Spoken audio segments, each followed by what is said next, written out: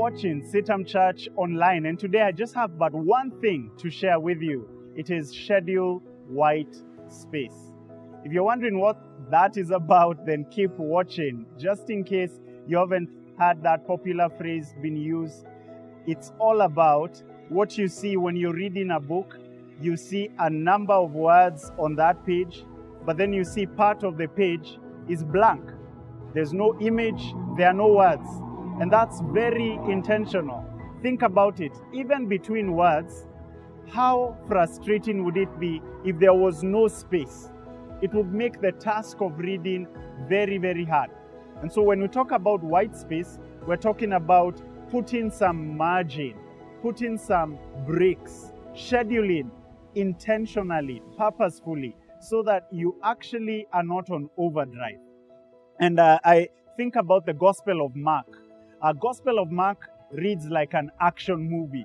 Jesus is on the move. He's moving from this place, casting out demons, laying hands on the sick, opening the eyes of the blind, speaking to the lame and the crippled, and they walk. It reads like an action movie. It's really high pace. Jesus is depicted as this man of action, which he was. But then in the very same gospel, we see Jesus retreating, not once, not twice, a number of times. Jesus scheduling white space. I want to sample one, Gospel of Mark chapter 1 verse 35. It says that it was very early in the morning and still dark.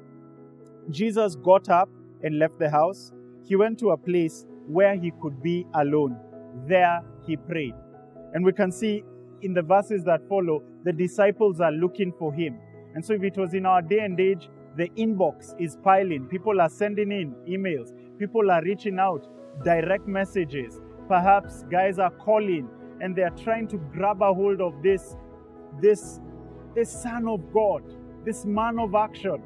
They want to tap into his anointing, if I may use that phrase.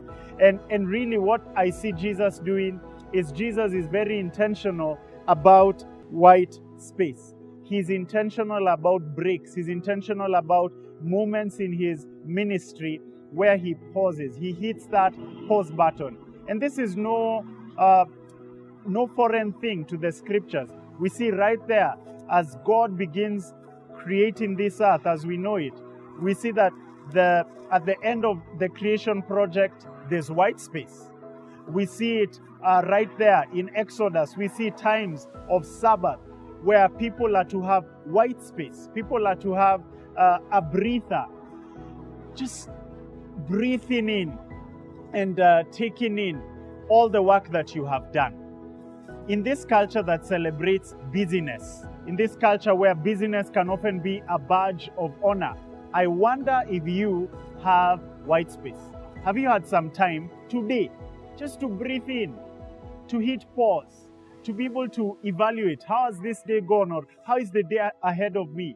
Have you scheduled times where you can hit pause and you can breathe in, you can rest, and that's going to do you some good.